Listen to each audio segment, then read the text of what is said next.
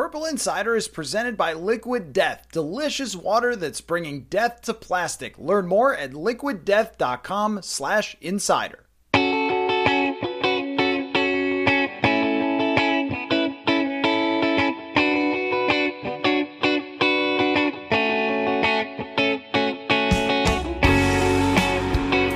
Welcome into the Minnesota Vikings Actually Can Keep Getting Away with This post-game podcast. Matthew Collar, along with Paul Hodowanik. Also, we are streaming on YouTube. If any of you are watching there, then welcome to this, where we have the same conversation we have been having after almost every Minnesota Vikings game. It really is mind-blowing, Paul Hodowanik, that the Vikings can get up against Mike White, who I jokingly in my recap called generic Jets quarterback X, and then get up by so much that you think, okay, now this is the one. This is the one where they run away, they win by 3 scores, they cruise to victory, and we all go home early without any tension. We don't have to feel any tightness. There is no gripping the side of the chairs and eating an extra cookie or whatever in the press box out of stress.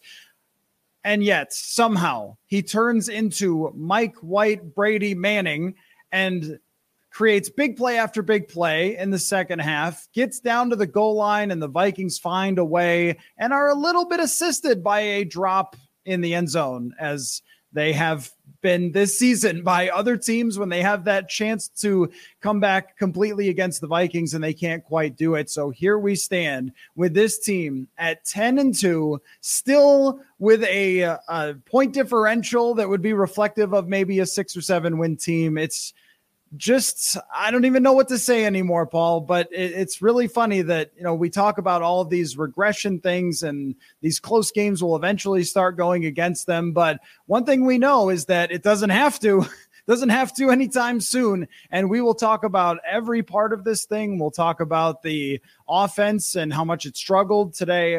Kirk Cousins had a very, very tough day and got beat up. We will talk about the difference in the defense between the first half that looked like it was going to have maybe its best performance of the year, and then the second half where it was big play after big play after big play, and then the clutchiness, which has been so clutch and was so clutch again in a big play, this time coming from Cam Bynum, who has done a very nice job as their starting safety. So another wild one, Paul. What is your reaction?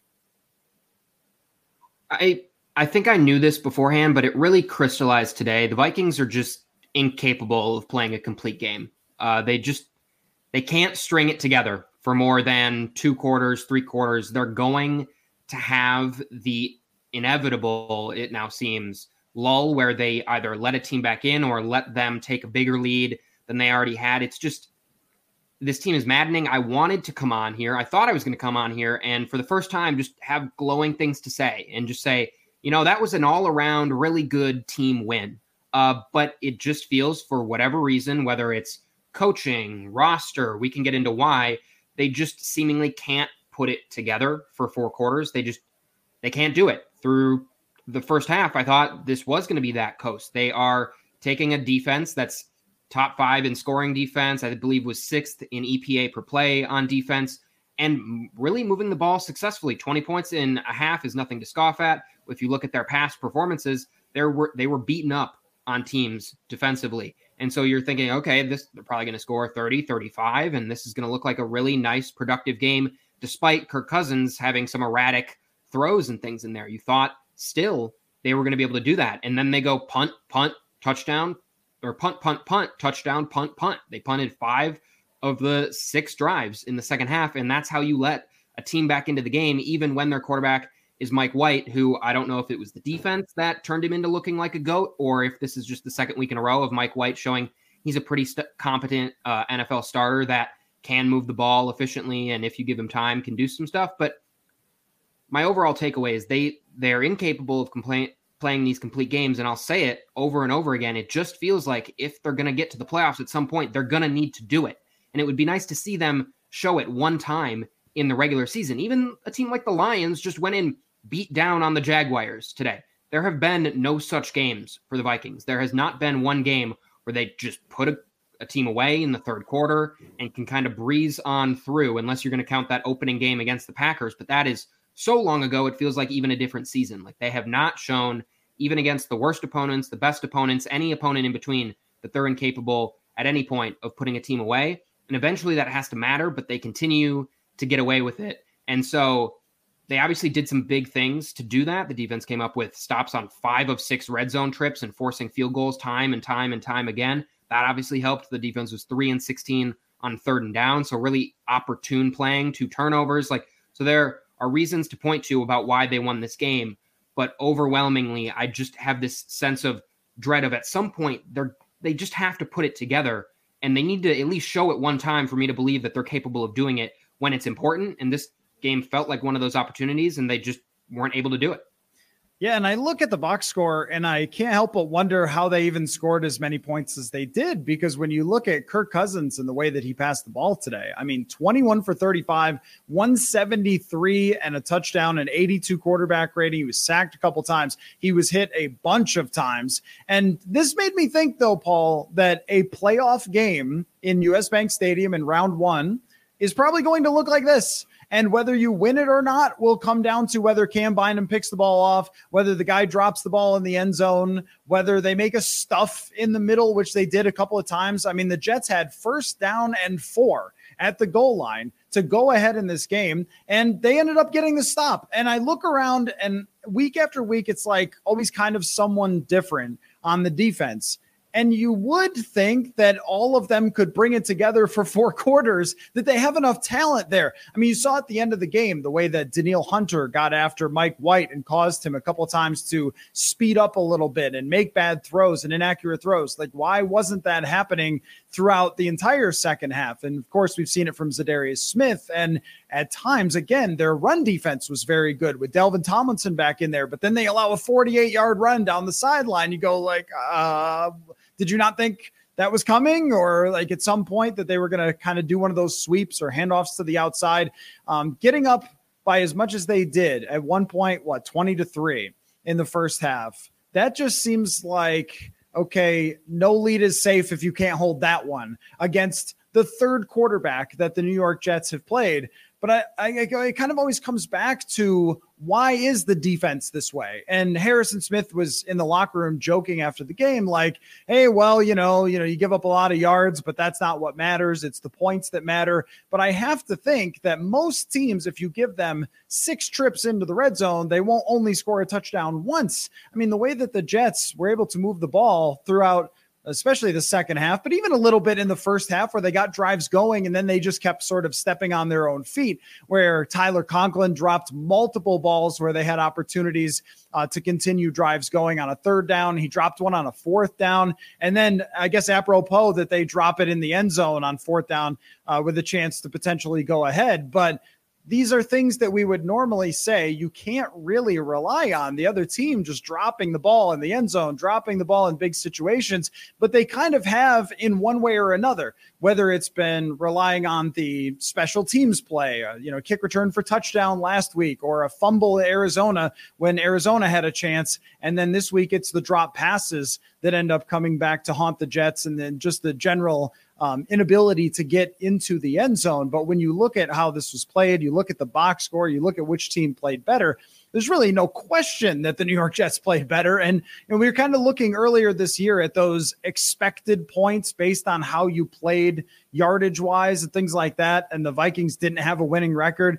This was just another one of those games today where the Jets did a lot of things better than them, especially on defense and the way they got after Kirk Cousins, which has to be a massive concern still every single week. And for the playoffs in the future, that you're just going to allow your quarterback to get smashed. And for the first time, I know I'm kind of all over the place here, Paul, but for the first time, I actually thought Kirk Cousins could get injured today.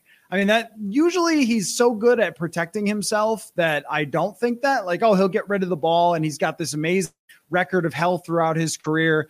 But today, the way that the Jets got after him, like if you play Washington again, for example, or even the New York Giants have a very good defensive line. We know this about the San Francisco 49ers. We know this about the Dallas Cowboys. Like the teams that you will eventually play in the playoffs have great defensive lines. You're going to have to beat a team with a great D-line at some point. It probably will look like this. You're going to have to find ways to grind it out. And when you get a lead, to hold that lead, which is as much about the offense as it is about the defense. And that's why when we always play this sort of blame game of, hey, was it them or was it them for the reason that they let the other team back in the game?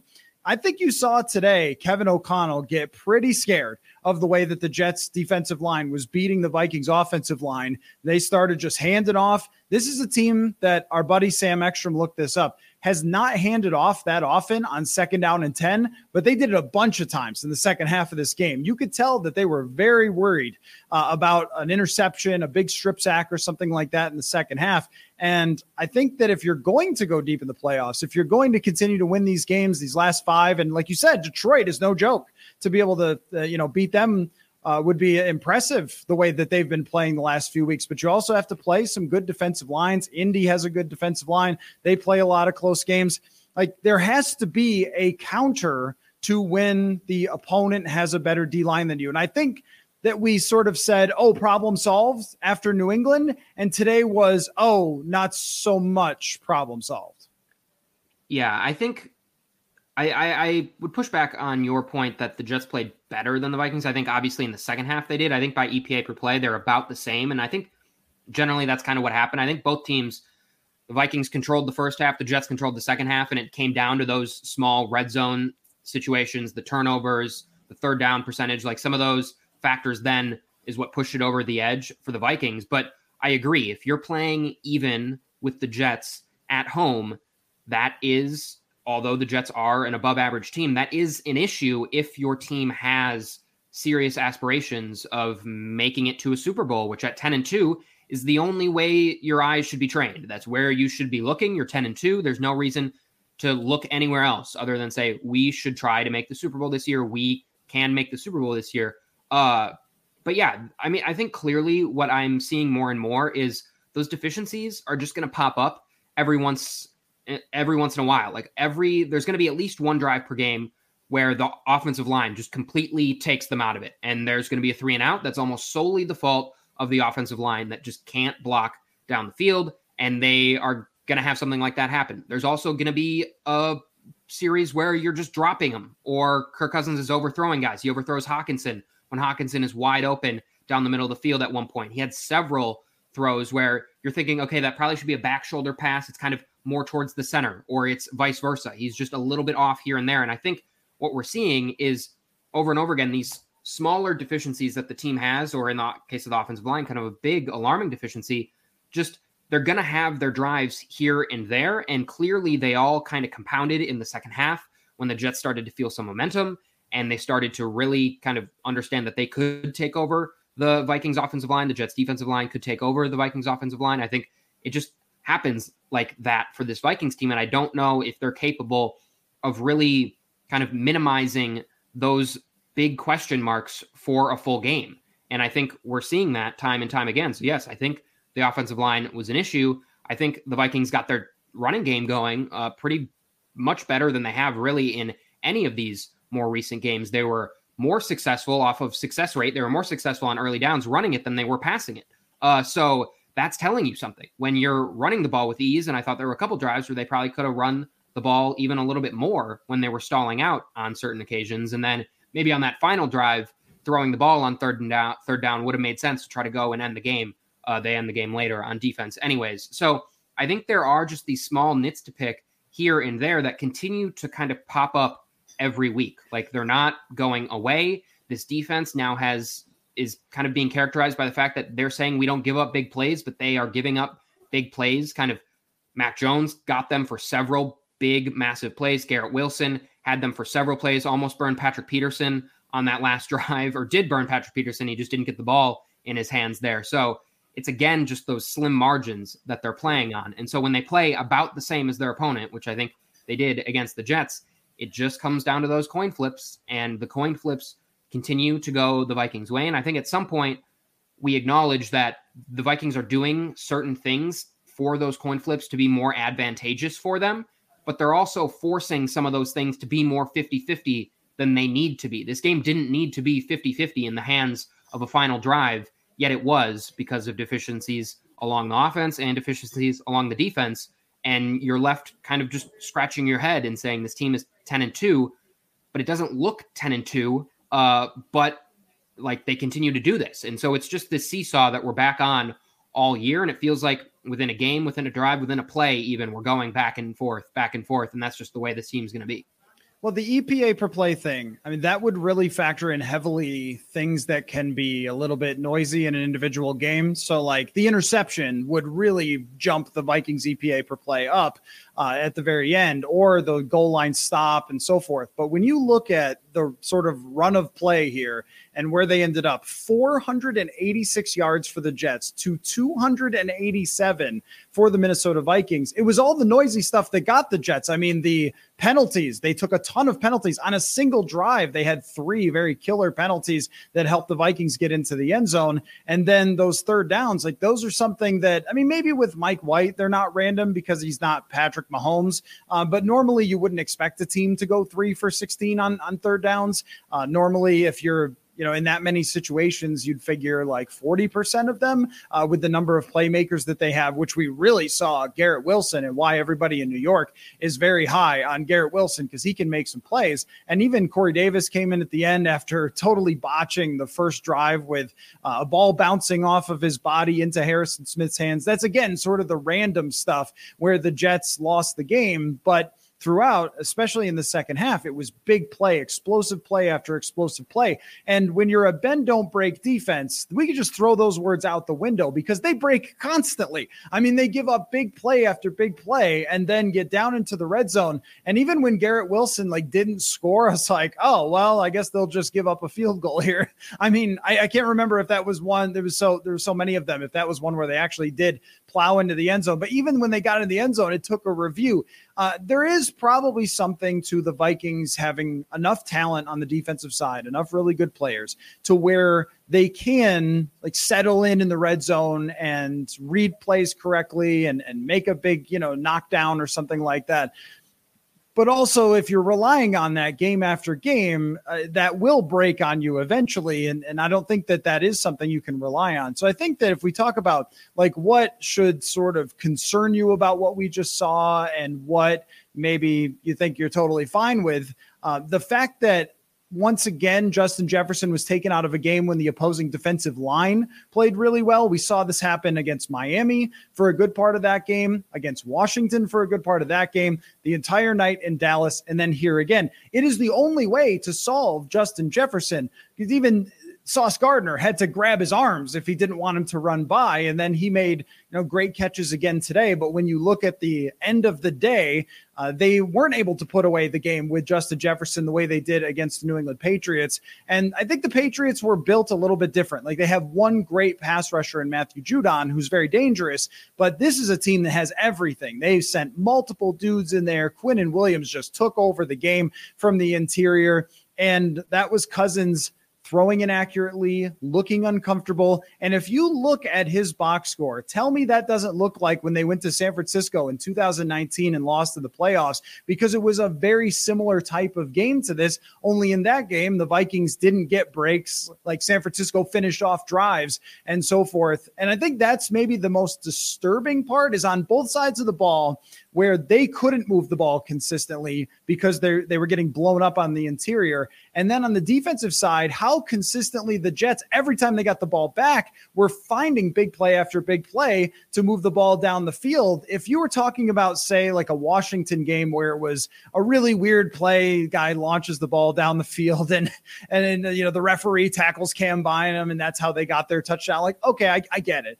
That's super random. And I understand, after that game, people thought we were a little harsh or whatever, but you watch this one and you look at the yardage differential, and it was kind of a lot like Miami, except for this time, the Jets had 2 legitimate shots at just punching the ball in from your red zone and winning the game. And it wouldn't have been the end of the world. We probably would have said okay, look, these things happen. It's, going to be a little bit rocky toward the end, probably, of the season, where they have some ups and downs because everything went their way.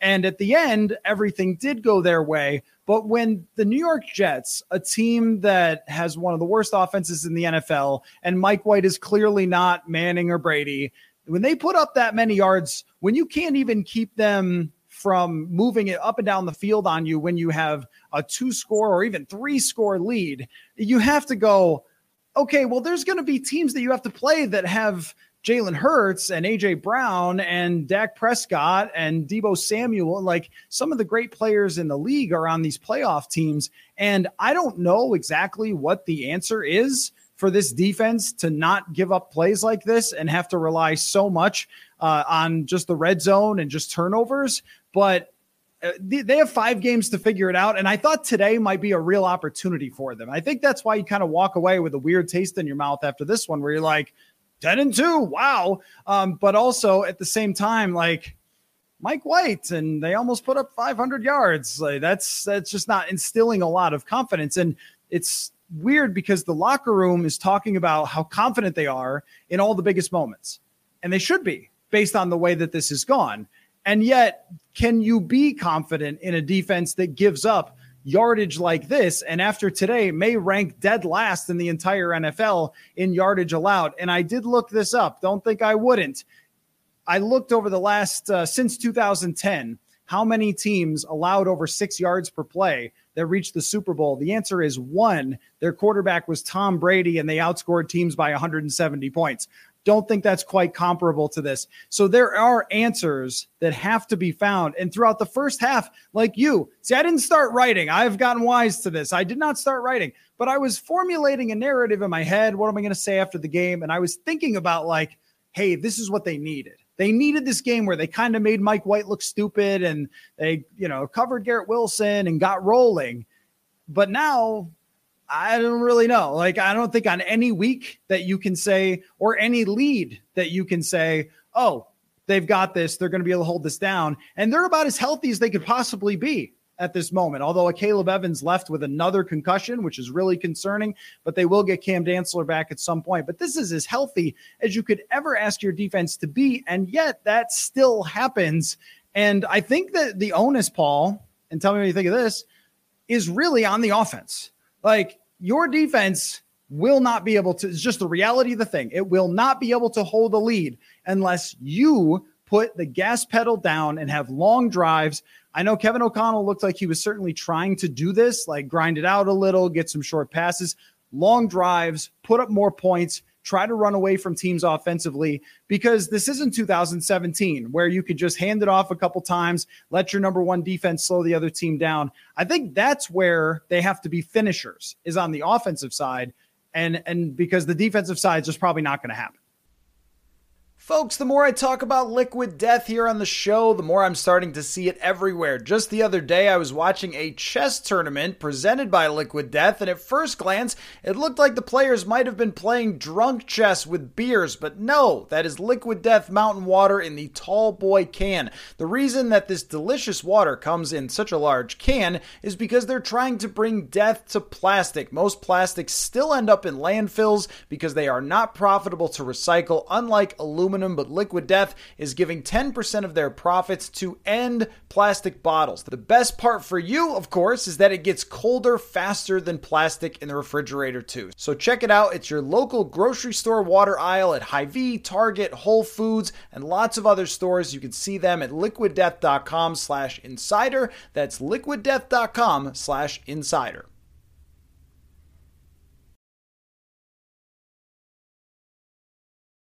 Yeah, I mean, in the NFL nowadays, like, good offense beats good defense every time. Great offense beats great defense every time. So whatever word you want to describe this Vikings defense with, like, they need offense, like, they're going to get beat. It's just the reality of where it is. And I think largely defense is more of kind of that weak link system that we look at. So it's great that you have Za'Darius Smith. It's great that you have Harrison Smith playing very well. And it's great that you're having a resurgent season from Patrick Peterson. But when a Caleb Evans goes down and it's Duke Shelley, and then they can keep picking on him, like, that's what's going to happen. Or they can pick on Shannon Sullivan, or they can really pick on, like, any singular player along the secondary, because Some of them are good, some of them are above average, but none of them are stoppers in any sense of the word. And so if you're not generating that pass rush, which it feels like Mike White sacked only one time for 3 yards today in this game, they're not generating that kind of bruising pass rush with Za'Darius Smith just wrecking the game each and every play. Like, I don't think it was fair to assume Za'Darius was going to do that all year. I think he's been way better than expected. He's been a game changer along the defensive line, but you just can't expect that type of production from a singular player time in and time again.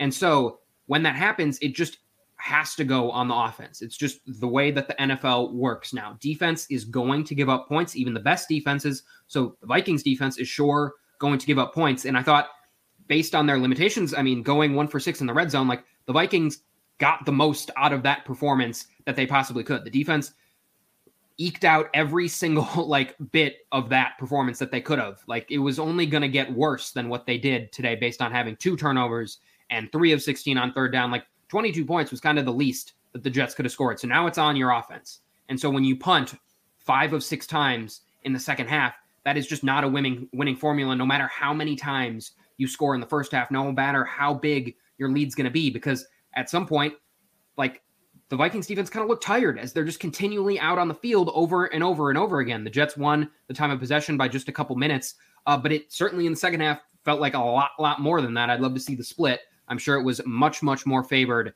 towards the Jets. It just, you can't be that unbalanced in a half where your offense is just constantly giving the ball back over and over and over again. So I think it falls along the offense, and it just wasn't getting the opportune plays in the pass game. Again, Cousins just seemed like a sliver off, and he was getting absolutely battered in there, just getting hit after hit after hit. So I don't necessarily blame him for missing a lot of these throws, but it again comes down to the offense of what can you do in these big moments? How can you kind of elevate yourselves? And I didn't really think they did a lot of elevating today. Justin Jefferson caught the balls that he should have caught. Kirk Cousins, for the most part, made the plays that kind of were out there in front of him for him to make, but they didn't go above and beyond. They didn't kind of take a situation and really turn it on its head. Dalvin Cook played well, but like nothing was exceptional about the way the offense played. And at some point you have to do exceptional things, especially against really sound defenses like the Jets are. That just, it has to happen. And this Vikings offense just didn't do it consistently enough.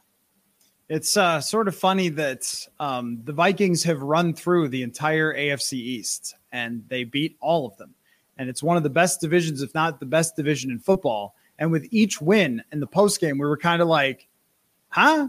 Except for New England. I mean, I thought that was a really good win. I think I declared it last week, sort of like their best win of the season. Not their craziest. That was in Buffalo for sure. And Buffalo's the strongest team.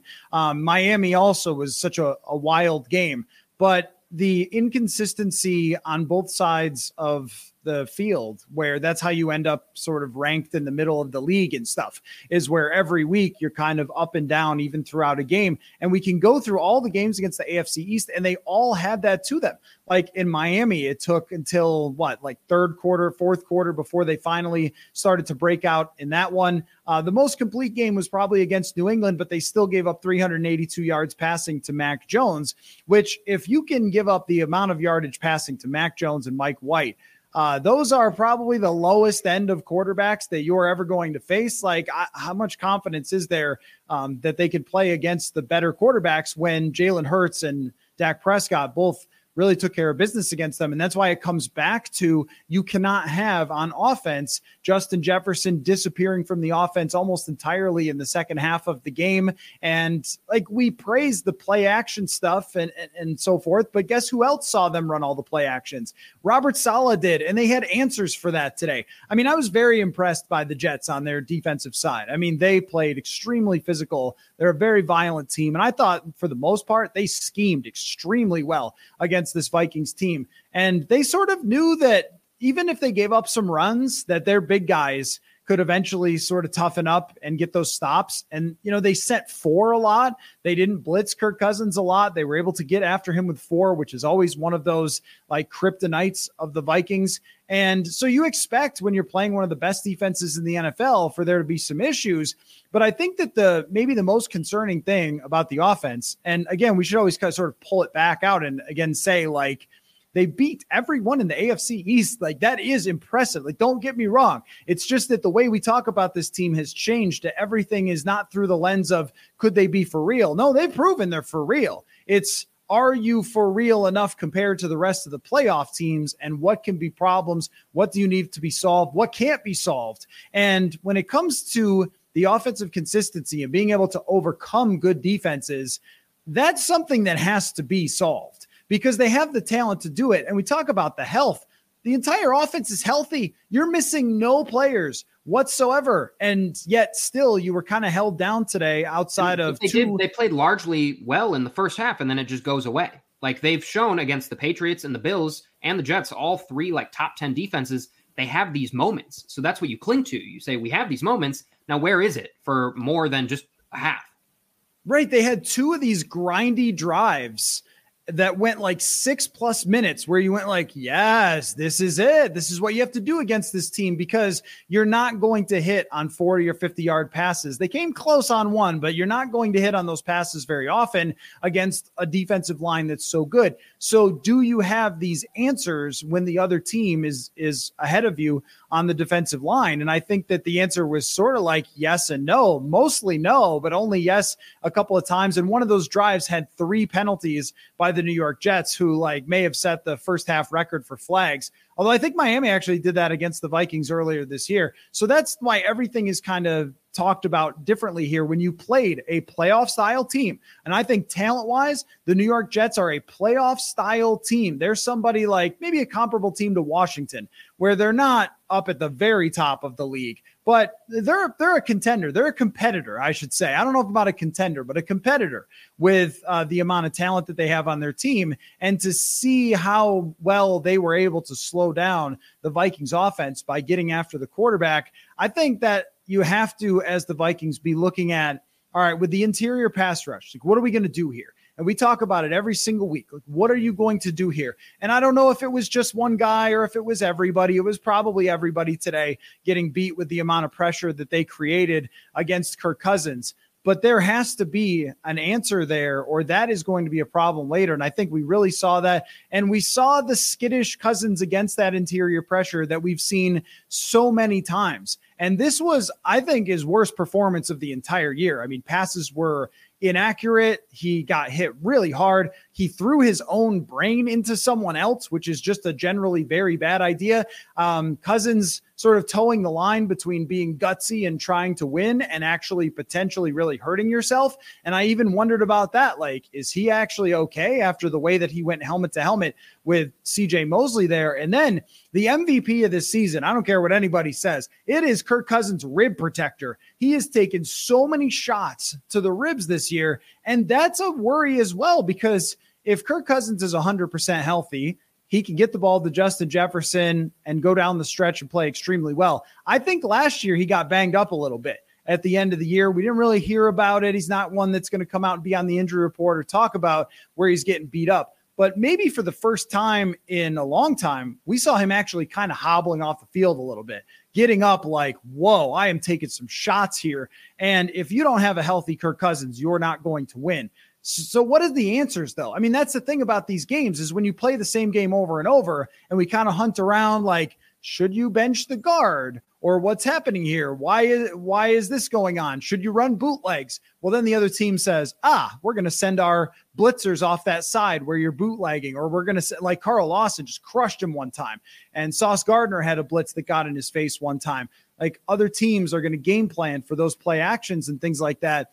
And even the quick passes, when we know we're getting after you, we can play tighter on those quick passes. And the Jets are a good tackling team. A number of times they tackled the Vikings receiver as soon as they caught the ball, and they weren't able to get yards after catch that maybe they have before. And I mean, is the answer more Jalen Reagor, who had his sort of you're a Minnesota Viking moment with a 38-yard catch and then a nice little end around? I don't know. It does seem like they're probing for some answers, though, on both sides, because Brian Asamoah played a little bit today. Josh Metellus played a little bit today. And then we saw Reagor mixing in because the KJ Osborne experiment has just not really worked pretty much at all. And then you have to ask questions on both sides of the ball with Kevin O'Connell and game planning and adjustments, and didn't really have a counterpunch today. And of course, on the defensive side, I think everybody's looking at Ed Donatel saying, like, what is this?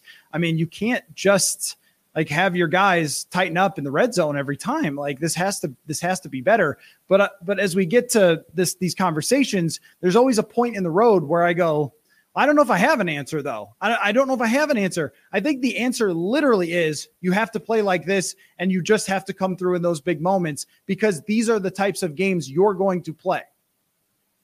Yeah, I think we've locked ourselves into these are the games they're going to play the rest of the way, and it really does just come down to those final moments and how they can make a few things happen. I think offensively, you could see them hoping that the run game was it for them today. They need to find a weapon outside of Justin Jefferson that teams care about. They need anything because Jefferson, despite being kind of that one thing that everyone knows in a pickle, that's where you're going, he still performs, but you got to have another thing because Justin Jefferson occasionally is going to drop a pass that he shouldn't make, or he makes tries to dive for a ball that he probably could have catched, and we maybe think he should based on how good he is, and he doesn't. Like, those are just kind of the 50th percentile outcomes that are going to happen in a game. So where else do you go? And in the first half, it was the run game, and it was very, very fruitful for them. And so I think they see that, and they see the potential of how that can help them. And so maybe they feel like,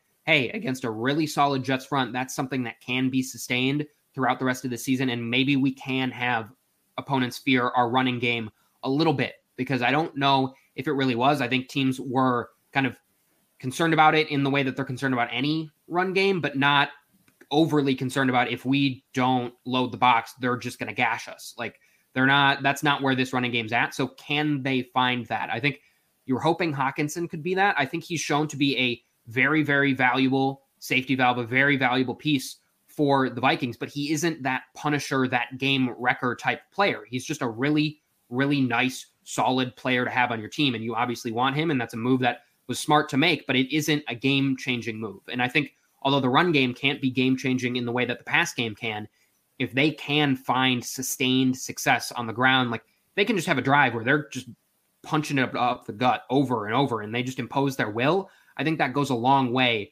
for having this team and kind of being able to put away a team if you can run the ball like that. But I think in the second half, the Jets kind of knew that they wanted to run the ball, and suddenly those runs weren't doing as well. And so I think it's just all about, can we find that? And so I see them, they toy with Jalen Reagor, they toy with Asamoah on the other side of the ball when they're trying to do that. They're just trying to find, how can we get X factors in this game? Because we've kind of tapped out the potential of what we can do with Justin Jefferson, and it's amazing, but it's just not going to be sustainable week in and week out. So these are the luxuries they have being 10-2, that they can try these things, and if they don't work, they can lose games and it's still not going to hurt them. But you want to maintain some positive momentum, and you'd like to see one of those options kind of come up and say that we can see moving forward as something. And at least on the offensive side of the ball, I don't know if the run game did enough today for me to believe that it can do that sustainably, consistently. I think that needs to be something we see week in and week out for the next couple weeks before I'm ready to say, yeah, the Vikings really can control a game on the ground. I don't think that's in their kind of range of ability at this point. I think it could be, but we haven't seen it. And if we haven't seen it, I just can't believe it's going to be a thing as we move on further down the line. 'Tis the season for you to buy the best Minnesota sports-themed apparel in the world for all of your friends and family. Go to sodastick.com. They have great holiday shopping deals there, and use the promo code INSIDER. That is SOTASTICK.com, code INSIDER for all of your holiday shopping. I think what they need to do is they need to call Gary Kubiak and say, Gary, here's what we need from you. So we tried the boots. Sometimes it works, sometimes it doesn't. Okay, all right. But here's what we need. We need your screen package. Send us the screen. Because I mean this, because you think about 2019. I can remember a handful of games where Kirk Cousins was getting pressured. Kansas City was one of them. And I know they lost on a last-second field goal, but they were able to hang in that game with some short passes, but a lot of them were screens. And I feel like this has been a great counterpunch in the past with Dalvin Cook, where it's like, okay, the interior, they're very aggressive and they're getting in Kirk Cousins' face. And then, okay, they hit him with a screen. And then boom, it's like 30 or 40 yards. They get an explosive play out of it. And then the whole rest of the day, the other team has to be like, oh no, you might throw a screen. Like every time you get your offensive lineman moving, it might just not be capable with this offensive line of doing things like that. Yeah. Can I give you being good in the screen game? But it seems like they're athletic enough. And I know Christian Darrisaw is out. That's a big part of this too, that they have to make sure if Christian Darrisaw has to sit the rest of the season to be able to play in the playoffs, then go ahead and do that. And also it does need to be brought up. They are 2 for 2 in guys getting concussions, coming back and getting more concussions. And the question now has to be asked after the second one. I think the first one, I get it. Like, okay, well, just bad break for Christian Darrisaw, but now it happened again. So like, are you guys, I'm sure they're following the protocols, but are you guys maybe being cautious enough even outside of the protocols? Yeah. Because now that you have this lead and this chance to roll down the stretch, I mean, you can make sure that someone like that is 100%. You can't have Blake Brandel playing. Even Kevin O'Connell was threatening to play Oli Udoh at left tackle because we've seen sort of enough of Blake Brandel. And they might end up doing that next week. I didn't notice them doing that at all today, but they might have to do that next week with the way that, you know, the Jets were able to consistently pressure Kirk Cousins. But it just feels like that answer. And in 2017, Pat Shurmur was really good at this. I remember a close game with Detroit where they hit a screen pass to, I think it was Jerick McKinnon for a big gain. It's like, oh no. Like that sort of makes the other team really have to kind of be hesitant that every time they gun upfield that, oh, they might dink it or dunk it over our head and go off for a big play. This has been a horrendous screen game. If you were looking it up, don't worry, I already did. Second worst quarterback in the NFL on screenplays, and screenplays are not on the quarterback. That's not on Kirk Cousins.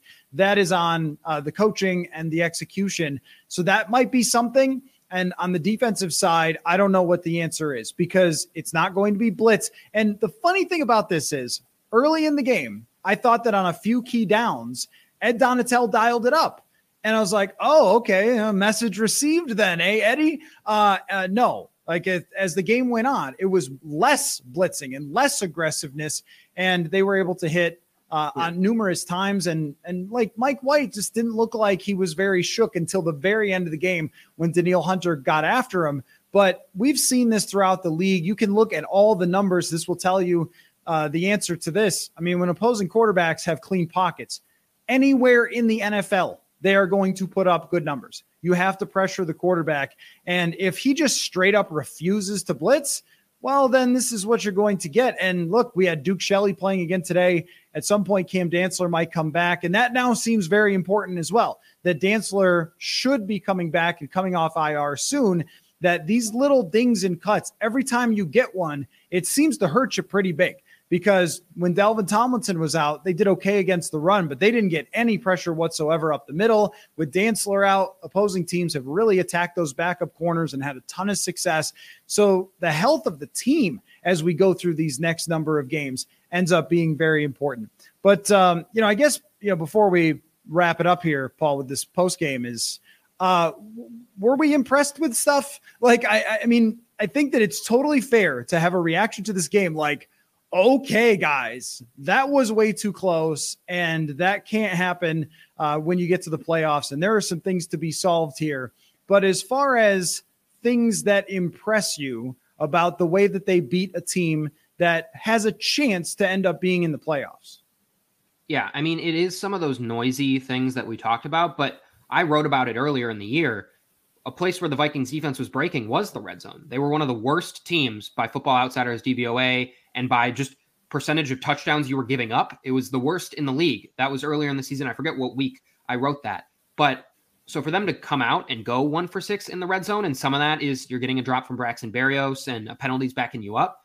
But some of that was just solid play down in there. And so that is something that they weren't doing earlier in the year, that they did get to convert and they did play well in spurts today. And obviously for most of it, and they needed that review on the one kind of Mike White QB sneak to even allow a touchdown. So that's a stingy spot to be. And so while I don't necessarily know how sustainable that is week after week after week, it was impressive what they were continuously able to do at that point in the field. And so that I think is impressive. I think the way that the offense played in the first half was impressive because we've given the Jets defense some flowers, but they're a really, really good defense. Like, there aren't that many better defenses that they're going to play. Sauce Gardner is already one of the best cornerbacks in the league. They have Quinnen Williams. They have so many good pieces along that defensive front and kind of along that entire defense. And they're obviously well coached with Robert Saleh. So like, I don't think it's necessarily a bad thing if you don't play well against that defense. So like, the fact that they kind of sputtered at points, I think that kind of happens for some of these teams. It was just the way they sputtered and when they sputtered that was so kind of confounding and really cost them the game. But I think in that first half, they played really well. And I think, again, that is kind of the third game in a row against a stingy defense where this offense has shown itself in spurts to play really, really well. And now it's just about consistency. So I think you can love some of the flashes you saw on both sides of the ball, but it's overwhelming. And like, you can't ignore that seemingly from kind of drive to drive, it can kind of disappear on them. But I don't want to sound like they played horrible today. Like, they had their moments. It was just not enough of them, and not enough of them kind of in that second half. And then they finally the defense was able to pull it out at the end. So if I'm going to point to something, it is kind of that stinginess that they had down in the red zone. It just doesn't feel as good to say that when I know that it's not that kind of repeatable, or that's hard to just repeat. 1 out of 6, even for the best red zone teams, is like an amazing, amazing result. Like, an average result for a good defense is you probably allow like 3 touchdowns out of those 6 opportunities. And even then you're looking like, hey, we stopped them half the time when they got in there. Like, that's pretty solid. So I like what they did there. It just doesn't feel super sustainable. Yeah, I think the answer is Greg Joseph, Paul. That was really the answer, is that, hey, everybody could get off Greg Joseph's back for a week. Now, he made a 50 plus. 2 for 7 on 50 plus. So I don't know. He nailed it. Okay. And the extra points were good. Hey, if Greg Joseph wasn't on his game today, they might have lost. So no, I mean, truly, I have felt like you just have to ride out the Greg Joseph thing. Because even though he has had some ups and downs and missed some extra points and some 50 plus, that going out and trying to find a new kicker at this point is a very dangerous game. So good for you, Greg Joseph, that he got it back together and there were no snafus when it came to that. And that did end up actually being important in this game, because you miss, 2 of those kicks and all of a sudden you're talking about a field goal that the Jets would have needed. I mean, even if he misses the 50-yarder, then you're talking about the Jets being able to tie the game with a field goal instead of needing a touchdown. When it comes to the red zone defense, I think one of the most important things for them is that their beef in the middle is just very beefy. I mean, it is really hard to run directly up the middle on this team. Even when Mike White got in the end zone on his QB sneak, he was bounced sort of to the outside and just barely by inches got in. I did not think they got screwed on that. I thought he was in, but still, like, he was not able to just push straight up the middle. And when opposing teams this season have had a chance to just think about this, 1st and 4 at the goal line, to just hand the ball off, go back to Detroit where it's 4th down, just hand the ball off and the game is over. Buffalo had multiple chances at this where they could just hand the ball off, run up the middle, get a few yards and end the game. And yet Harrison Phillips is a guy I think that deserves a ton of credit for this. Tomlinson being back, Tonga, who's a guy that we're never going to talk about, but they picked up, and he's just this giant mammoth human that they can run in there. Jonathan Bullard at times has been in that. James Lynch has been in that. The interior against the run has been pretty darn valuable for them. And if another team can just hand it off in the red zone and then run into the end zone, well, things are pretty easy for them then, because then you have to really play the run and it opens up everything else. It opens up the play action and everything, all that. So they deserve a ton of credit for this result, is those big guys in the middle that were able to just kind of jam together. I think there is something to what they're talking about as a defense, where in the locker room after the game with Eric Kendricks, with Harrison Smith, both of them said, this is a lot of reps in really tense atmospheres, and we know how to handle it. And that is true. And I think there is something to that when you have these players and stars and veterans who have been around, and players like, Cam Bynum, who is an emerging player for them to get a lot of reps in tense atmospheres and playoff style atmospheres, because toward the end of that game, it felt like that. It felt like two really good teams kind of punching each other in the face a bunch of times. So I don't want to come away from this and say, oh, well, it wasn't a good win because of this or that or the other thing. It's one of those where in the things that are usually not sustainable, you dominate it again.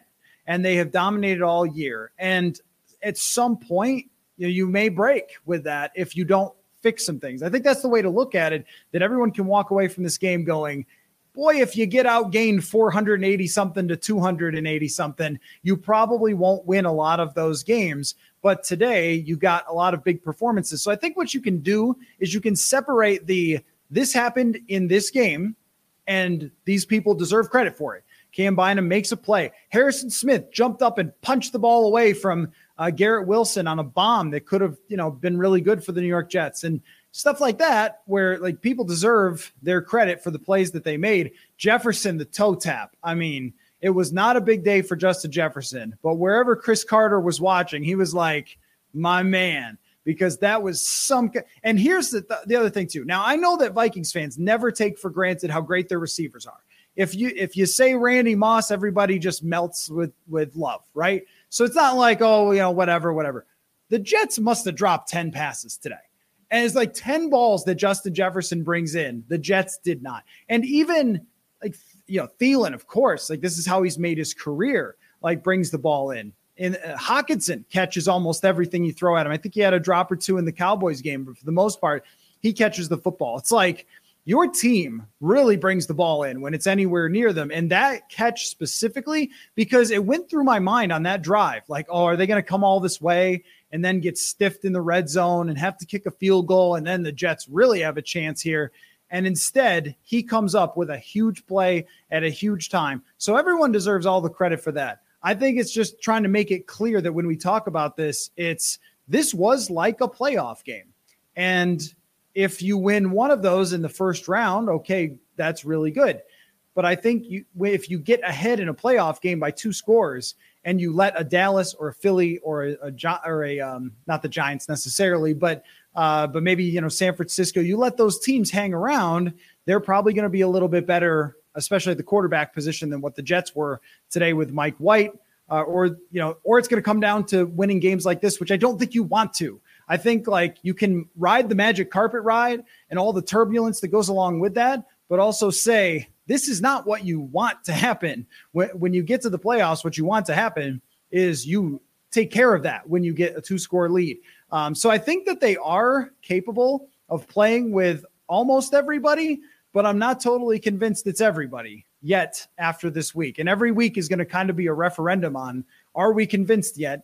And then rest your starters at the end, I guess, and get everybody as healthy as they can. So that's kind of my final thoughts. Why don't you give yours, Paul? Yeah, I think just holistically, I think we're talking very much in the micro right now. And I think just considering the macro of in this 4-week stretch where they played 4, like definitely kind of playoff caliber teams, they ended up 3-1 and they didn't look pretty in a lot of those games. And it's hard to know how much you can take and say, all the good things they did are going to continue. But they left that stretch 3-1. If you want to throw in Washington, who now looks like a pretty solid team and a playoff team, that's 4-1 in those games. And I think at the beginning of that stretch, we probably were looking at that as a best case scenario. So I think we get very bogged down in the micro, as we should, because I think there were certainly concerning things up and down the field today. But you look at it from a macro sense, the Vikings have a chance to clinch outright the division next week, earlier than I think like any team has ever clinched a division or something like that. Or that would have been if they got it done this week, if the Lions had lost. But I think we can get lost in that a little bit because we've now we've willingly moved the goalposts from we were evaluating this team as a playoff kind of fringe playoff team. And we've now had to move them because of your own success, a victim of your own success. We've now had to move them to, no, you're a Super Bowl contender. So we're going to evaluate you like a Super Bowl contender. So these post games can sound negative, but it's mostly because we've elevated your floor and we've elevated where you think you can be. And so we're past that now. And so from a macro sense, I just think the fact that they're 10-2 at this point in the season is not something any of us expected. And I think their Vikings are surely going to have doubters, and for a lot of good reasons, probably. but they continue to be 10. They're still 10-2, and they, whether we want to buy it or not, they're confident in themselves and they're confident in these games. And that doesn't mean nothing. It just, like, from an outside perspective, we want to kind of bring in these more reasoned, kind of nuanced looks when the team is just saying, hey man, we really enjoy each other and we're kind of feeling it right now. So it's hard to marry those two things. I think we're doing a decent job of it, but I try to remind myself of the macro every once in a while, especially on these post games, as we get so nitty gritty play by play. The fact that they left this really, really tough stretch 3-1, 4-1 is much better than I thought they were going to end up when we kind of initially went into this. And as this has gone along, and I think it has been the case, really for weeks now, maybe since Buffalo, but really week after week, it kind of becomes more and more so, is that for fans, there have been some teams in the past that have been competitive that have been not likable. 2019 is definitely an example of that, where you knew Stefon Diggs wanted a trade. There was even a report at the end of 2019 that the Vikings could consider trading Mike Zimmer to the Dallas Cowboys. Like, that's how tense things were. And they lost these games. Even then in 2019, they played a really easy schedule, but every time they kind of had a playoff team come in here, they got beat. And then it was a bunch of like, well, we're not real, whatever. And they get the playoff win and it kind of cleared things out for a week. But then they went to San Francisco, got their faces beat in. And it was like, well, okay, back to everybody being as miserable as they were before. And Stefon Diggs more or less in the locker room in San Francisco telling us like, yeah, guys, I'm really going to try to get out of here. I mean, that was not a fun season, even for fans, even though they're in the playoffs, just not a fun season. This is much more 2017-ish. I was really reluctant to call it that because of the fact that the Vikings had the number one defense in the NFL in both yards and in points. And that's something that doesn't happen very often. I mean, that's very impressive. And they did it against some really good offenses where they completely shut them down in games against like the Rams and Atlanta. So the similarities as far as the actual team goes, and actually weirdly, Case Keenum was playing better football than Kirk Cousins is right now, which I keep thinking like, all right, well, if he gets on an upswing, as he so often does in his career after a downturn, the upswing kind of happened against New England and then right back down. Like the Kirk coaster is the Kirk coaster and probably always in forever. And they need that swing as they're going into the playoffs of him playing at his absolute best. But the comparison, I think, is more in the locker room where you have a lot of veteran players who really like each other and who are really getting along and who are really buying in. And when Harrison Smith was asked today, like, well, why is it that you come through with these big moments? He's like, well, it's hard to explain for sure because if we gave up 4 yards, would we like be bad all of a sudden? You know what I mean? But he said starts at the top with Kevin O'Connell, and at least by the results, who am I to tell them that they're wrong? I think that each week the team becomes more and more likable, whether it's the kid with the Kirk Cousins chains or it's putting the chains on him, or it's Patrick Peterson just talking trash to Kyler Murray because his team's 9-2 or whatever, like all these things where this team has become very, very close and comfortable with each other and seemingly believing in each other, that even if there are deficiencies, that gives you a chance. Like that bonding together is pretty cool, I think, for fans to watch, because that's what you want to. You don't want in the Hunt graphic, if you get this 8th win and these 16 teams all lose, well, you're good. You're in. Like, you don't want to be the Steve Karnacki thing where he's like pointing at the board and everything. Like, that's who they've been the last 2 years. Who enjoyed that? Did anyone enjoy that? No.